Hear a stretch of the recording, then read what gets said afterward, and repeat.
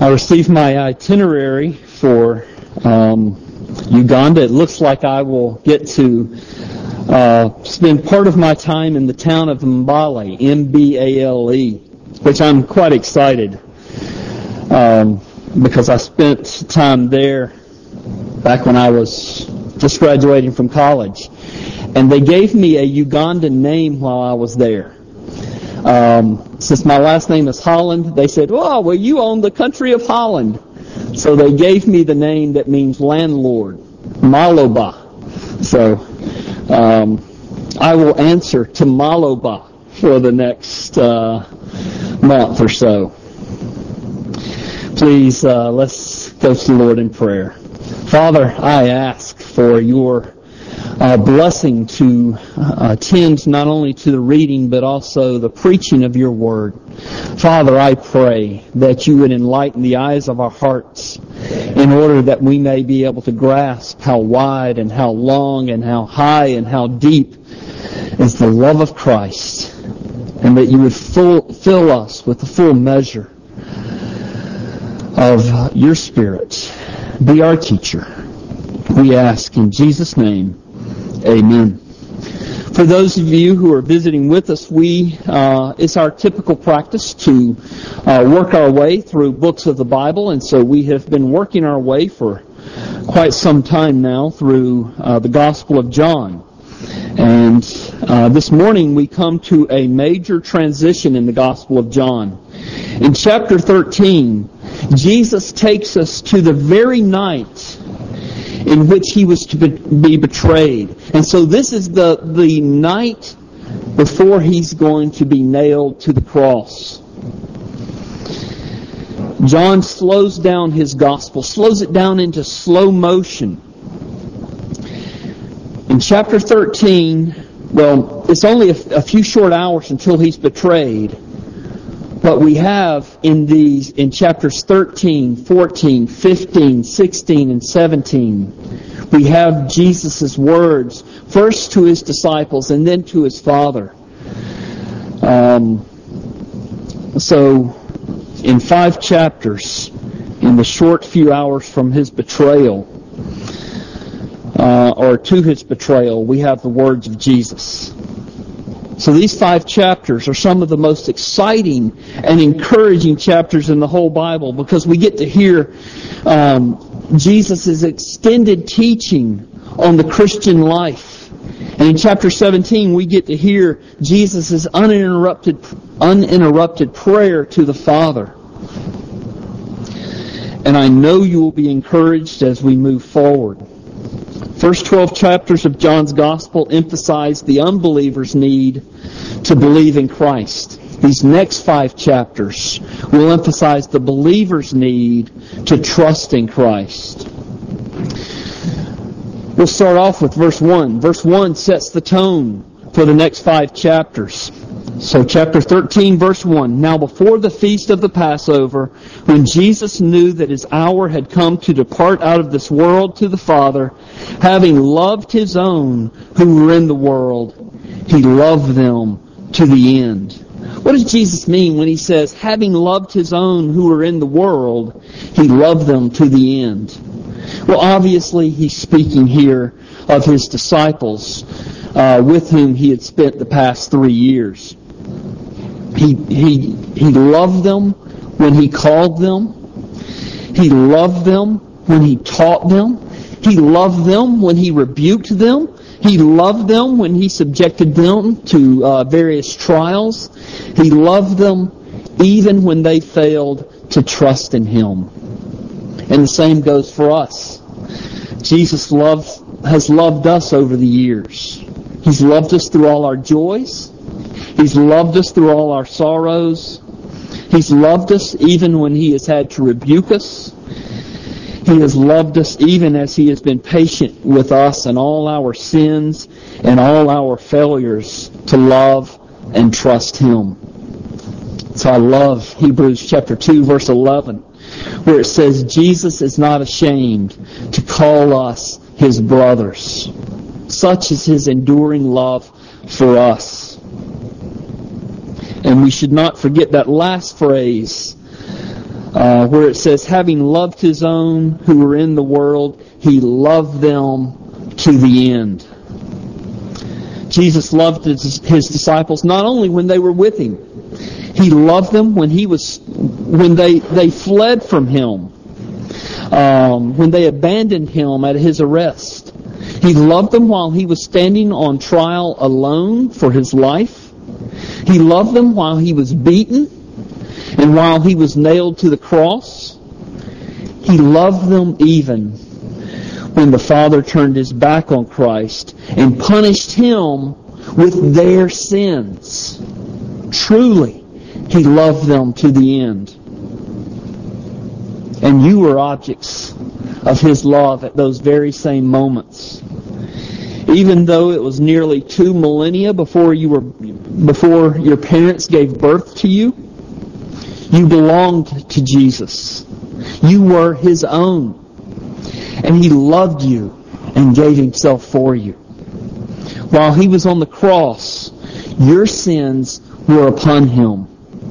He not only loved his disciples to the end, he loved you to the end, those of you who belong to him. The disciples did not know it while they were eating this Last Supper with Jesus, but cosmic events were taking place in the very room where they were. Look at verses 2 through 4. During supper, when the devil had already put it into the heart of Judas Iscariot, Simon's son, to betray him, Jesus, knowing that the Father had given all things into his hands, and that he had come from God and was going back to God, rose from the supper.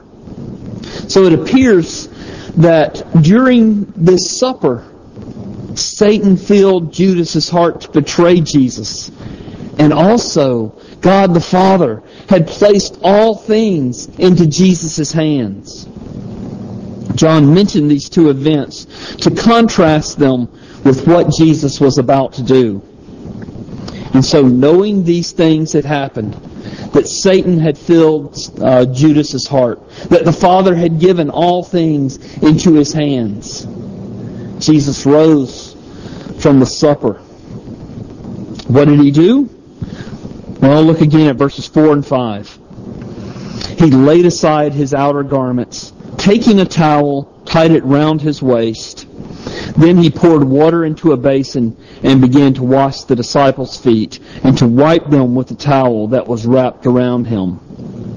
In other words, Jesus was about to wash the feet of the one who had already determined to betray him. And Jesus, having had all things placed into his hands, all power, all authority, all glory, what does he do? He rose from the table, rose from the supper to lower himself to the lowest form of servitude.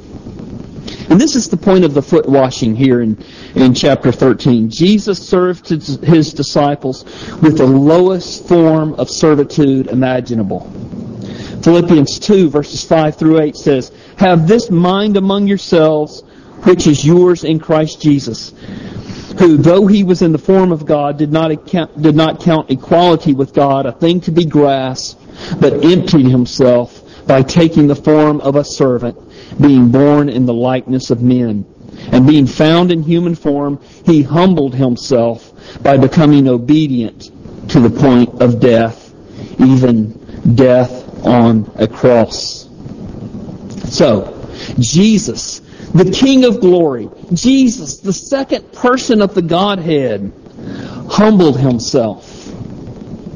I remember in my sermon on Philippians 2, I said something to the effect that Jesus made himself so low in humbling himself that he was able to stand underneath a pregnant ant. And I looked back in my notes to see if this is what I actually said. I actually said something a little differently. I said, Jesus made himself so low that he could do jumping jacks under a pregnant ant.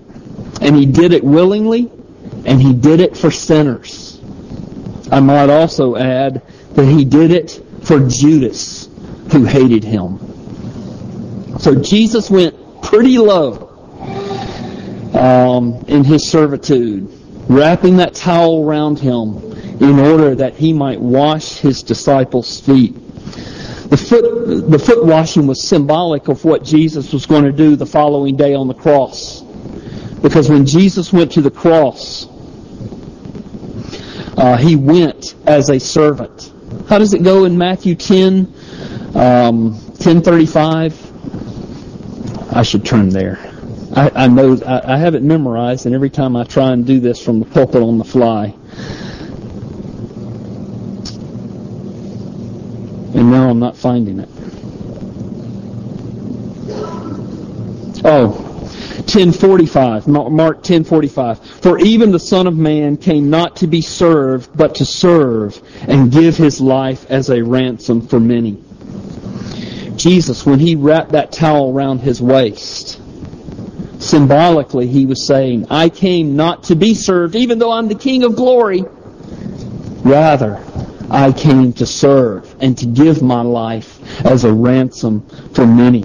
When he poured that water into the basin to wash his disciples' feet, it was to illustrate that he was going to pour out his blood to wash away human sin. He washed his disciples' feet to demonstrate that he cleanses God's children's sin. This foot washing pictures for us the descent of the Lord Jesus Christ. The descent from the highest position in the entire universe down, down, down to his death on the cross. I'm going to skip over verses 6 through 11 so that Simon Peter and his antics there in the passage don't distract us from the larger point that I want us to see. Skip down to verse 12.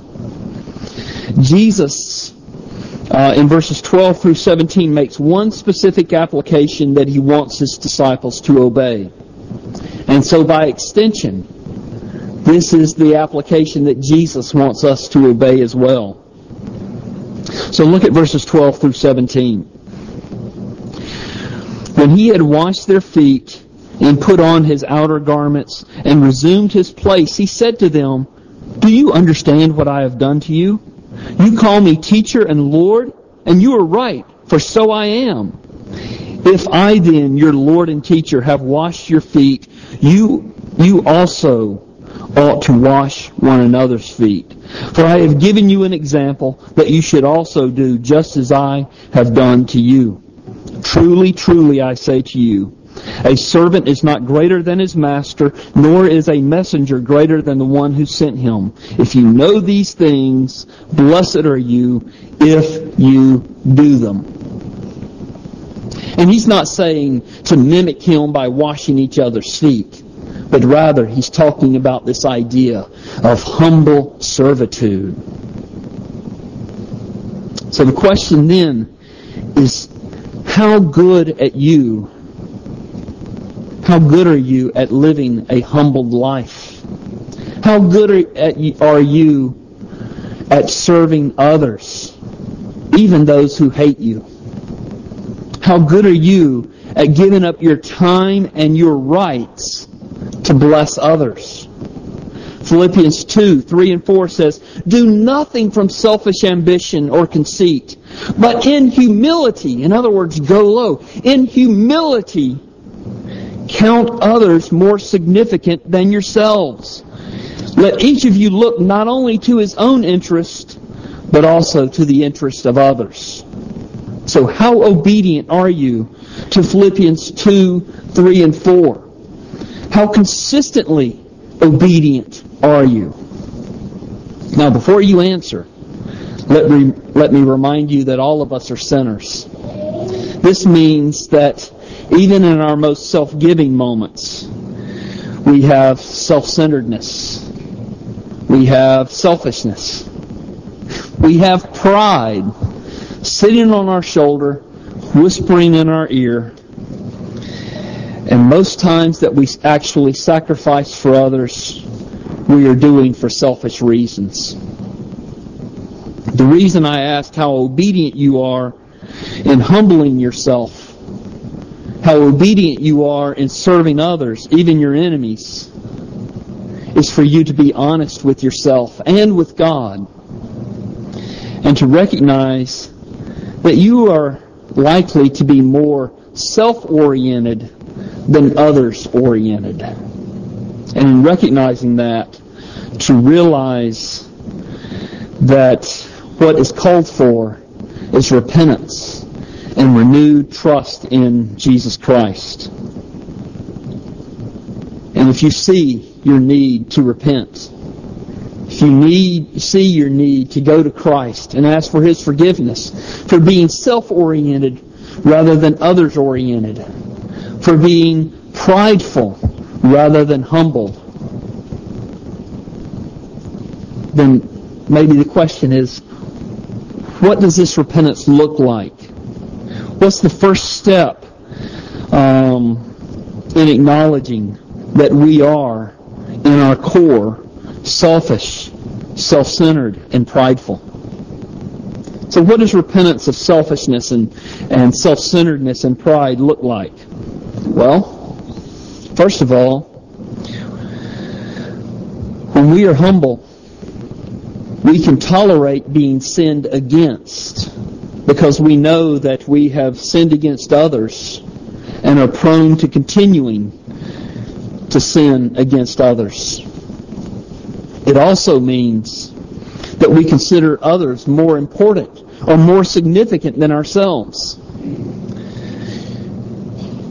If you're going to be obedient to the example that Christ is giving to us here in the foot washing, you must consider yourself of a lower rank than everybody else. Look around, see the people sitting around you.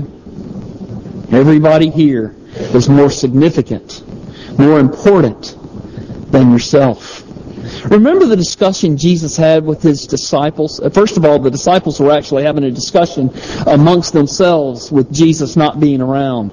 In Mark chapter 9, and Jesus saw them having this intense discussion, and He asked them what they were discussing. And the Scripture says that the disciples kept silent. For on the way, they had argued with one another about who was the greatest.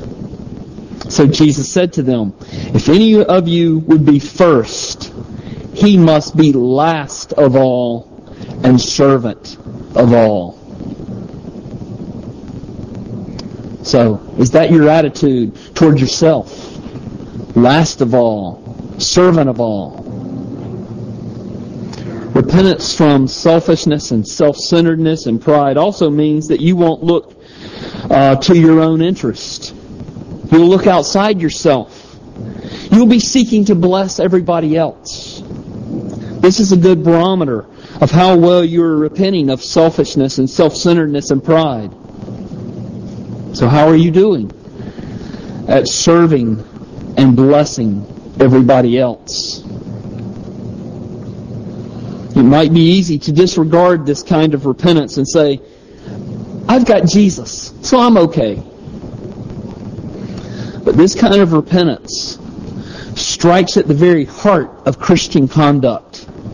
The world says, me, others, God. The Christian must say, God, others, me. To disregard this is to disregard Christ. This is where the gospel meets real life. Jesus Christ left heaven, and He became a human being in order that He might be mistreated, in order that He might be crucified on the cross. He left heaven and became a human being in order to be a sin offering for human beings. He who knew no sin became sin for us. He who is the Lord of glory, the second person of the Godhead, made Himself low for us, becoming obedient even obedient to death on the cross. And after His resurrection and ascension, then He sent His Spirit into the church to empower us to love each other unconditionally. This passage tells us not only how we're to treat each other in the church, it also tells us how we are to treat others outside the church as we do evangelism. So look at verse 20. Jesus said, "Truly, truly, I say to you, whoever receives the one I send receives me." In other words, the idea is Jesus is going to be sending His disciples out. And He's telling them when they receive you, they're going to receive me. And whoever receives me receives the one who sent me.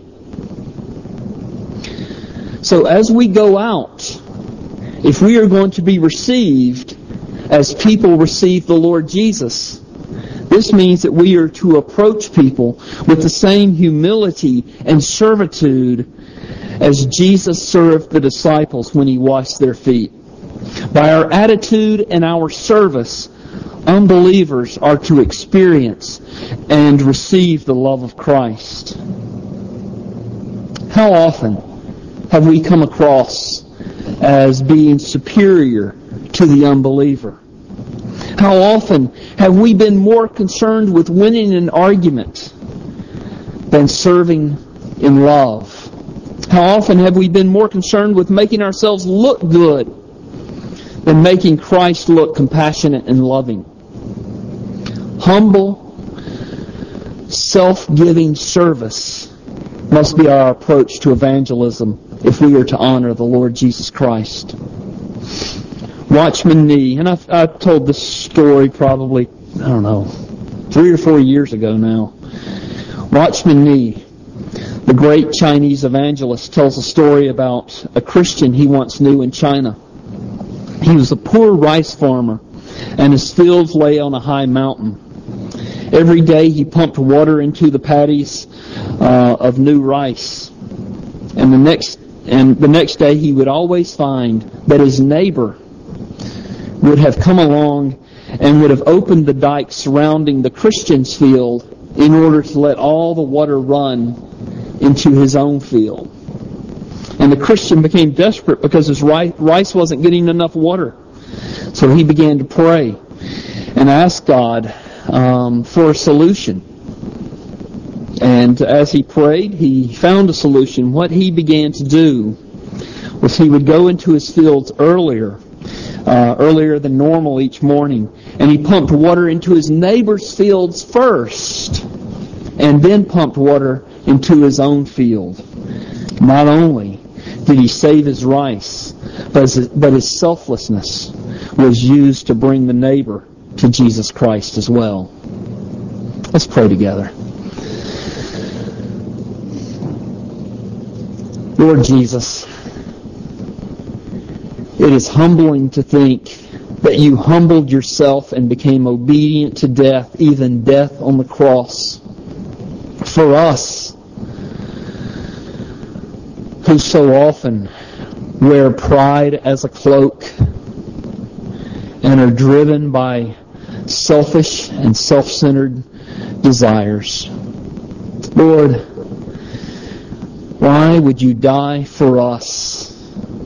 Why would you be merciful to us? We don't know the answer to that question, but we are thankful that in your great mercy, you purchased us for God. And you sent your Spirit to live in our hearts, to help us to look outside ourselves and look to the Lord Jesus. Not only to look to His example, but to be empowered by your Spirit to follow His example. Humble us, I pray. Bring repentance where repentance is needed. And help us all to look to the Lord Jesus Christ, who loved us and gave Himself for us. We pray in His name. Amen.